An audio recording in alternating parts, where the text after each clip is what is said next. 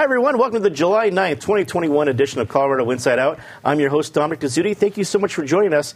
We were gone last week on holiday. We hope you enjoyed the quick trip back to 1959 with our past host, Raj Chauhan. It was one of our Emmy Award-winning trips, so we hope you enjoyed it. If you missed it, feel free to go to pbs12.org and check it out. It was a lot of fun. And hope you had a great July 4th holiday. Let's get to this week's news. Colorado's Republican representatives are making national news in unique ways this week. Representative Lauren Boebert recently tweeted that President Biden's, quote, needle Nazis, unquote, were headed to Mesa County. Meanwhile, Representative Ken Buck made public claims that Google had transferred thousands of votes from Trump to Biden. And Representative Doug Lamborn, not to miss this fun event, critiqued an Air Force Academy professor for teaching critical race theory. Patty Calhoun from Westward, quite the trifecta. You don't usually see all three making press like this. I know what each of them said will speak to their base. I can't imagine the other, I guess by doing my math, 68% of Colorado would really speak to those issues. But what did you think of the various things we heard from our Republican congressional representatives this week? Well, Lauren Boebert is the gift that keeps on giving. You know, Tom Tancredo, an alumni of this table, was always a joy to have in Congress because of the things he said. But she has done moonshots around Tom Tancredo. It wasn't just that she, when she was talking about Biden's attack team, she also said that the way to solve the Delta variant was to get rid of CNN because only CNN's reporting on it. If you look at the statistics for Mesa County, they are not good. I mean, the Delta variant is taking off there. It is over 70% of the new cases in Colorado, too. So if people who are not vaccinated should be concerned about it. Ken Buck, I think I actually said something nice about him once, right after the election in November, when he said, no, the election was not a fraud. It was not Dominion Services' problem, Dominion Systems. Now we find out that it was Google and Google's damned algorithms that somehow gave the election to Biden. So I take away the nice thing I said about Buck. He was just obviously waiting to tell us that it was really Google's fault. David Kopel from the Independence Institute and DU Law School. A lot to choose from here, but again, I think about other conservatives or Republicans in Colorado like Michael Fields. He's on Twitter. He's talking about taxes. He's talking about fees. He's talking about things I think a lot of Coloradans are talking about. It's not what congressional Republican representatives are talking about. Is there too much a divide of what Colorado Republicans are really going to be interested in if they want to see progress, which is quite possible in 2022? I think you have to separate what different people said. The Buck statement I haven't really looked into, but I don't think he was claiming that Google transferred votes. I think what he was saying, which is true, that Google biases its algorithms on search results. So if you put in Barack Obama, you get the top 5 of like why I love Obama, why Obama is better than anybody, including Jesus Christ. And if you put in Donald Trump, you get Trump sex tape not found but may still exist. Here's what we speculate could be in it, that kind of thing. So Google is very biased, and people, unfortunately, naively, think that it provides results when it really is shoving people in one direction. So, of course, that moved votes. I don't know if it was enough to change the election. And Facebook and all the other companies do that, too. Boebert is wrong on vaccines. I understand why there is vaccine hesitancy, because the Centers for Disease Control and the World Health Organization have lied to us about this whole thing since day one. But you will, particularly if you're at risk, over 60, obese, diabetes, immunocompromised, you absolutely should get the vaccine, in my view. It's a risk and it's a trade-off, but the people who are still dying of this are overwhelmingly the unvaccinated. Lamborn is in the mainstream for criticizing the professor for teaching critical race theory, which she did it right in the face of the Secretary of the Air Force who testified in Congress days before, saying that's not taught at the Air Force Academy. Of course, anybody who teaches American history, like me or Danny Newsom or others, is going to talk about the history of race in America, because that's a very important part. Critical race theory is more a process of indoctrination and the promotion of racism and racial essentialism and all kinds of terrible ideas that should absolutely not be part of our service academies. Eric Sonderman, political analyst and columnist for both the Denver Gazette and Colorado Politics. This seemed like quite the trifecta. There's a lot to choose from here. What did you take away from it? Main thing I took away from it is lacking a U.S. Senator who's a Republican, lacking any statewide elected official at the Capitol who's a Republican. This is what constitutes the Colorado Republican Party. This is the brand. And those are the highest profile people the Republicans have in the state now, Boebert and Lamborn and Buck. And it's just a brand that, particularly on several of these particulars, they're wrong on history, but more importantly, from a partisan point of view, they're wrong on politics. What they're selling isn't selling. The product isn't moving, and they keep digging in a state that is, used to be a purple state. No one calls Colorado very purple anymore. This has become a blue state, and it's getting bluer all the time. And every time Lauren Boebert and the others open their mouths, I think it shifts, one iota more to the blue side. Lauren Boebert, in many ways, reminds me of Donald Trump, who obviously got her into politics, inspired her, if that's the word, into politics. Trump lost his Twitter account, which you can argue whether that was proper or not, but he lost his Twitter account at the very end of his presidency. You wonder if that had happened in the middle of the presidency, how that presidency would have changed, because Twitter was the core of his presidency. For Lauren Boebert, Twitter is what being a congressperson is about. She tweets far more than any other Colorado member of Congress. That was in the news this week. Twitter is her raison d'etre. It's her reason for being. I'd like to see her go to Mesa County amidst this Delta variant outbreak, amidst the number of hospitalizations over there and the very limited hospital capacity they have left.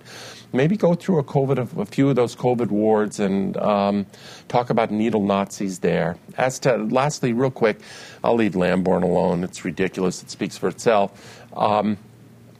As to Ken Buck has become a Rorschach test of the Republican Party. I have him on he has an intellect that is higher than, let's say, Boebert and Lamborn's. He is not a stupid guy. But as he's moved somewhat toward crazy land, not as far as the other two, to his credit, he did vote to certify the election results. But as he's moved, it just tells you sort of how crazy that party is, or at least the activists in that party, and he's trying to keep them appeased. John Frank joined us from Axios Denver. John, it's great to have you here.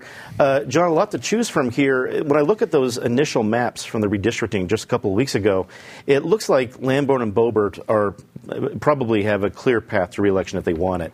Buck at least has a little bit more interesting path with likely Pueblo in his district. Certainly not a huge hurdle, but it'll make it more interesting. When you see comments like this, what stands out to you? What stands out to me is just what you mentioned, redistricting. These districts are safe. They may move the needle here or there, but even under the initial maps that just came out, they all favor Republicans. Lauren Boebert's district may get, again, these are initial maps, may get some of the Mount communities, the liberal enclaves up in Summit County and Pitkin County, but even that doesn't move the needle very much on those districts. So what you see here are three Republicans who are speaking to their base because their base is who elects them. And they're speaking to modern politics today. Tom Tancredo was one of the early ones. Donald Trump came after him, and Lauren Boebert's following in those footsteps. And this is true of both parties. If you excite the rage machine, you can raise money. You raise money on what you say, and then you raise money on people attacking you for what you said. And what you have is a nice nest egg to run for re-election. It's how politics works, particularly in these safe districts where you need to rev up your base, keep them donating, keep them interested when you don't have power in Congress and you don't have power here in Colorado either. It's not rage against the machine, it's rage feeds the machine. That's a good point. The Colorado Supreme Court is facing changes and controversy. Chief Justice Brian D. Boatwright recently updated language in the court's policy stating that not only are harassment and discrimination banned in the workplace, but also in formats that impact the workplace, such as social media. Meanwhile, former Chief Justice Nathan Ben Coates is being investigated for taking part in a multi-million-dollar contract that was allegedly used to cover up a sexual discrimination lawsuit. David, you're one of our legal experts here. There's a lot to do with the judicial branch. What do we need to know? Well, I'd say on the Coates investigation, we'll wait to see what it does. The same thing as with the Tay Anderson investigation or any other. The new policy that's announced, it basically restates the existing anti-discrimination policy. It applies not just to the judges, but to the many, many employees of the judicial department in Colorado, and also to any contractors who do business with the judicial department. And so the new language says you can't do stuff that's harassing or discriminatory, or communication impacts the workplace in any way, including through social media. So who knows what that could mean or how that could be interpreted. It actually came as part of a package of reissuing some other things. It's kind of rough to work for the judicial department, I've learned. They prohibit you from showing up, even though marijuana is constitutionally legal in the state of Colorado, and the state government has to obey that. They say if you show up to work with marijuana in your system, that's illegal and you could be fired, which means, marijuana is persistent in the blood system for many days after use. I can understand they don't want you to be high at work, but it seems unfair to say you're going to be fired because you got high on Friday night and you show up at work on Monday. And also, you can't have a firearm even in a parking lot, a state government parking lot. So I think they're unnecessarily endangering people. If you're driving home and because this applies statewide, it's not just in Denver. If you live in some rural county and you have to have 20 miles to work and you'd like to have a gun in your car, if the car breaks down, the judicial department won't allow you to do that if you're an employee or a contractor. Eric, acknowledging that sexual harassment can happen on social media felt very 2017 to me, but I guess maybe this is progress. What do you take away? I think Brian Boatwright, the relatively new Chief Justice, is a good man in a tough position, trying to do the right thing. It strikes me that when he became Chief Justice a number of months ago, then instead of giving him a gavel, they basically gave him a pooper scooper, and told him to clean up the mess.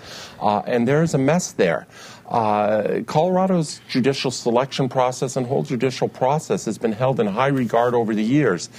But as I think with anything, with age comes a little bit of decay. And this is shown, it's putting a spotlight on the judicial system, and it's shown some of that decay in some places where tweaks or more than tweaks are necessary.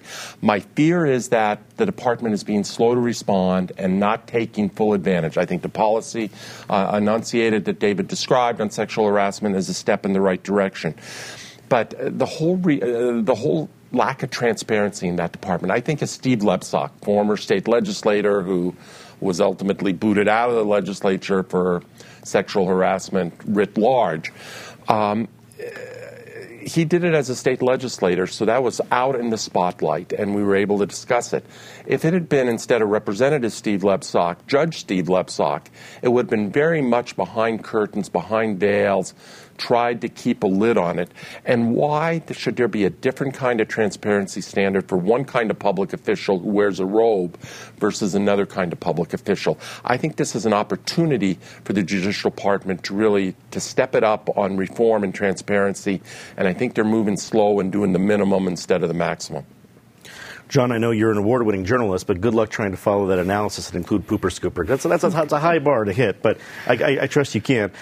Should we expect more changes out of the judicial branch here in Colorado? Well, the Chief Justice promised them at the start of the year when he talked to the state legislature and gave the state judiciary. He was humble, he was emotional at times, and he said things need to change. The concern is our reporting is showing that things aren't necessarily changing that much. To Eric's point, the transparency issue, the judicial department's always been held in a different level of different standard when it comes to transparency, openness, records, and that remains in place.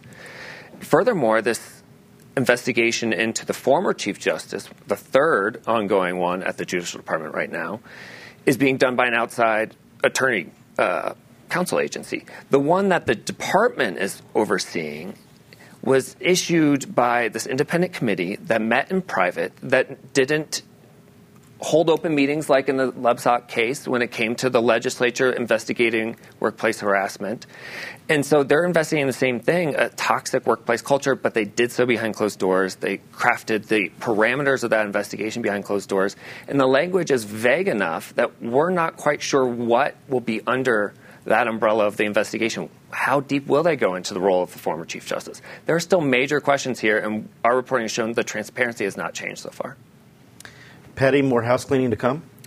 With that pooper scooper, when you have a contract as large as this for as vague and weird a reason, something is definitely stinky. So I think that investigation will really tell us a lot more about what's going on because, as everyone else has pointed out, the Supreme Court has not been transparent. All courts are not particularly transparent, but this one has been really bad. And the fact that we're talking about social media, yeah, and it's very 2017, but social media has been a tool used both to accuse people and also to harass people. And it's very difficult to get to the bottom of what is reality. And if you're not transparent, it makes it even harder. And that's the problem we have here. The battle for Park Hill, the Park Hill Golf Course continues. In the latest news, Westside Investment Partners, the current owners of the property, spent $268,000 on a ballot initiative that would nullify the requirement for a citywide vote before lifting conservation restrictions that currently apply to the area. Eric, this kind of sounds like when you don't like the rule, just change the rule.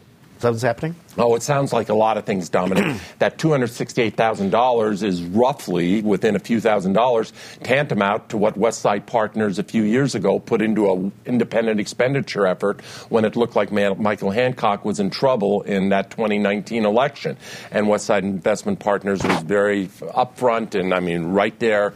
Johnny on the spot with a 6-digit contribution in a very similar ballpark to bail Michael Hancock out. And I think the rest, as they say, is history. There is so much wrong here. I think the purpose of the West Side ballot measure is really obfuscation. They're trying to confuse the whole issue since the Save Open Space Denver group that is led actually by Penn Tate, who's a frequent person around the show. I almost wish he was here today, but we'll be talking about this throughout the fall. But they have their own, Save Open Space Denver has their own legitimate ballot issue. And so what Westside is trying to do is just under the label of obfuscation or confusion so that voters really don't know what they're voting on. I could talk for a while here. I won't. This is an opportunity. I wrote a column on this several months ago, 3 months ago. Readers can go find it, or viewers can go find it if they want to read it. This is 155 acres. In a part of Denver that is underserved by parks, that has tons of asphalt. We're redoing I-70 right through there. This is only 10 acres short of the size of Washington Park. What an opportunity to create a major regional park in an underserved part of Denver, as opposed to one more mixed-use development that's going to be like every other mixed-use development. John, Park Hill is certainly going to get a lot of attention. It doesn't sound like it's going to lighten up anytime soon. What do you make of the recent news? Well, the politics are absolutely fascinating. When you have Mayor Hancock going against former Mayor Wellington Webb in a lawsuit, the latest development that my colleague Elena Alvarez reported last month was this lawsuit between Webb and Hancock. It's going to get interesting. One question guiding some of our reporting at Axios is, what role will Mayor Hancock play here? This is his final term, his final years of his term. It seems like there's room for a grand bargain of sorts, or at least a middle ground, similar to what Governor Hickenlooper did with conflicting ballot measures on oil and gas not too long ago. I do wonder if Hancock will step in, if there's room for him to be a leader. This could be a legacy issue. We've talked a lot, we've written a lot about the mayor's legacy moving forward. And to Eric's point, this is a big piece of land in an underserved community, a community that has been promised many things in the past, only to see some of those promises not come to fruition as their neighborhood just continues to gentrify. There are so many issues, race, economics, and politics entangled here. It's going to be hard to figure out, but there's room for someone to step in before the voters. Patty, parks are a big deal in Denver. We talk about on our Time Machine shows, all the way back to Robert Speer. So this is going to have a legacy. How do you think it's going to turn out? It's going to have people looking at their dictionaries to try to figure out what conservation easement means a lot come November. Because even though Park Hill Golf Course isn't mentioned in these two initiatives, that's what it's all about. But it looks like you're just voting on this obscure conservation easement issue. In the original Save Open Spaces Denver, they want you to vote if there's going to be a conservation easement lifted, the whole city gets to vote on it. That's what they're proposing. So West Side runs in to try to counter that, spends 5 times as much as the first group to get something on that will kind of redefine that conservation easement. So even if the first ballot measure passes, they will lose because this one will override it. So we're going to see a lot more money come out. I don't see any Hancock compromise here because the Save Open Spaces people are very angry. They already feel the fix is in. That's what that lawsuit is about. So I think we will have a ballot measure and then we will have court cases. David, it's a story that offers everything, court cases, local politics, ballot initiatives. It's everything that we could ever hope for here at the Colorado Inside Out table. What's your take? It's the same, as Eric said, the same Hancock West Side sleaze we've seen in the last election when he, to hang on, made really vile and false accusations that his opponent was a racist. And here you have one ballot measure that says vote on conservation easement. A conservation easement is you give, in exchange for a tax break or something, you tell the government, I still own the land, but I won't develop it in a certain way. You know, I'll keep it as open space, for example. The real measure from Save Open Space Denver, Penfield Tate, Wellington Webb says we're going to, if you want to change that, develop a parkland, people got to vote. The other one says almost the same thing and is deliberately deceptive, but it says, and what a conservation easement means blah, blah, blah, blah, blah, but not the Park Hill Golf Course. So that's how they hope that if both pass, then they, in essence, nullify each other. And so you have attractive ballot language. People would vote, oh, yeah, I'm for conservation easements here. I'm for conservation easements here. But that's the lie they're telling people, that they get to vote for conservation easements twice, even though they're really voting against it. Well, we've been chatty this week, so let's get to our very favorite part of the show, Disgrace of the Week. As always, Ms. Calhoun, please start us off. Well, if you've been downtown lately, and by lately I mean the last day, it's going wild because of the All-Star Game. And it's fun to see Denver coming back. And for those who were here in '98, it's really fun. But let's remember why we have the All-Star Game. It was over the voting scandal about Dominion voting systems that people were accusing election fraud, all the fights, the Georgia legislature changing its voting law, which then inspired Major League Baseball to pull the game from Atlanta. And we wind up with it in Denver. It is crazy that now, since November, we've been hearing about the election fraud, still no real evidence of it. And the irony of the game now being played in Coors Field in the shadow of where Dominion Voting Systems office is at 18th and Lawrence is just amazing. David. Governor Polis signed a bill that will harm the environment to ban plastic bags. A study by the Danish Environmental Ministry, which is not exactly a right-wing organization, did a life cycle study comparing plastic bags to paper to cloth. And because cloth comes from cotton, which is very resource-intensive to grow, needs a ton of water, fertilizer, and all that, you'd have to use your cloth bag about 10,000 times before you stop causing more damage than you do by using a single-use plastic bag and then just throwing it away. And, you know, people talk about plastic in the ocean. Fortunately, the Denver waste disposal companies don't haul our waste out to the Pacific Ocean and dump it there. They're safely put into landfills. Eric. It's a target-rich environment this week. Let me go with the whole Tay Anderson investigation, but one particular piece of it. We will see, as David mentioned earlier, what the investigation leads to, and hopefully that report will be coming out before too many more months pass. But both Tay Anderson personally, and a small handful, I hope it's only a small handful of his supporters, are really trolling and abusing some people on social media, particularly women on social media, who say anything critical, anything about him living up to his word to step back from his school board duties in the interim. The way they are abusing some women in this regard on Twitter in a misogynistic, very sexist, trolling manner only makes you wonder whether some of those original charges may have some legs. John. Well, if you listen to our readers at Axios, what they will tell you the disgrace is are fireworks still going off in the city. We get so many emails. We actually asked readers for some fireworks protocol, some fireworks etiquette, and they all said it needs to end on the 4th. And it has not, at least in my neighborhood, and we're getting plenty of emails still about it. I will echo that. And it's not just fireworks from your neighbors. The fact that they're getting, it feels like military grade, it's going off in front of the house. You've got to be kidding me. This is not a couple, M80s and, with my car model from 30 years ago. But anyway, time to say something nice about somebody. Patty.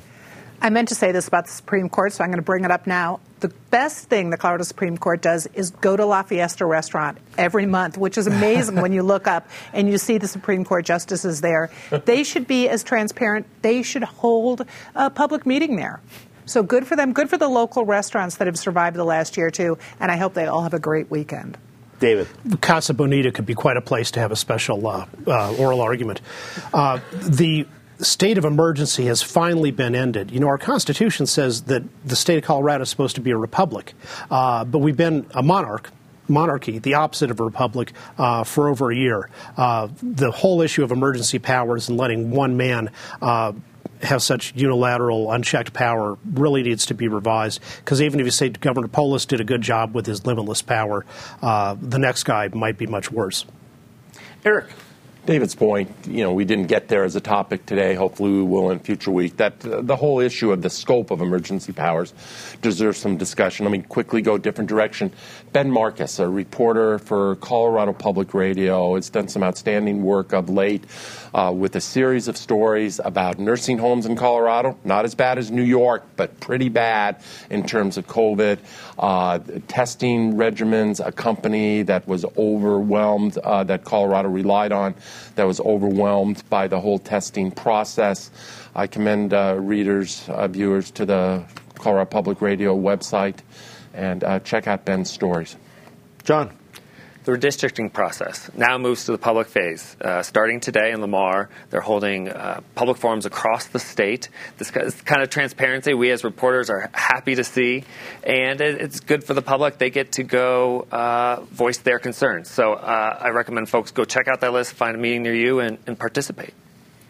And I want to say something nice about two very special fans of the show, and I've mentioned them before, my Aunt Lena and Uncle Richard Rottola. It is my Uncle Richard Rottola's birthday tomorrow, so from favorite nephew to favorite uncle, don't worry, Joseph and Uncle Albert don't watch the show.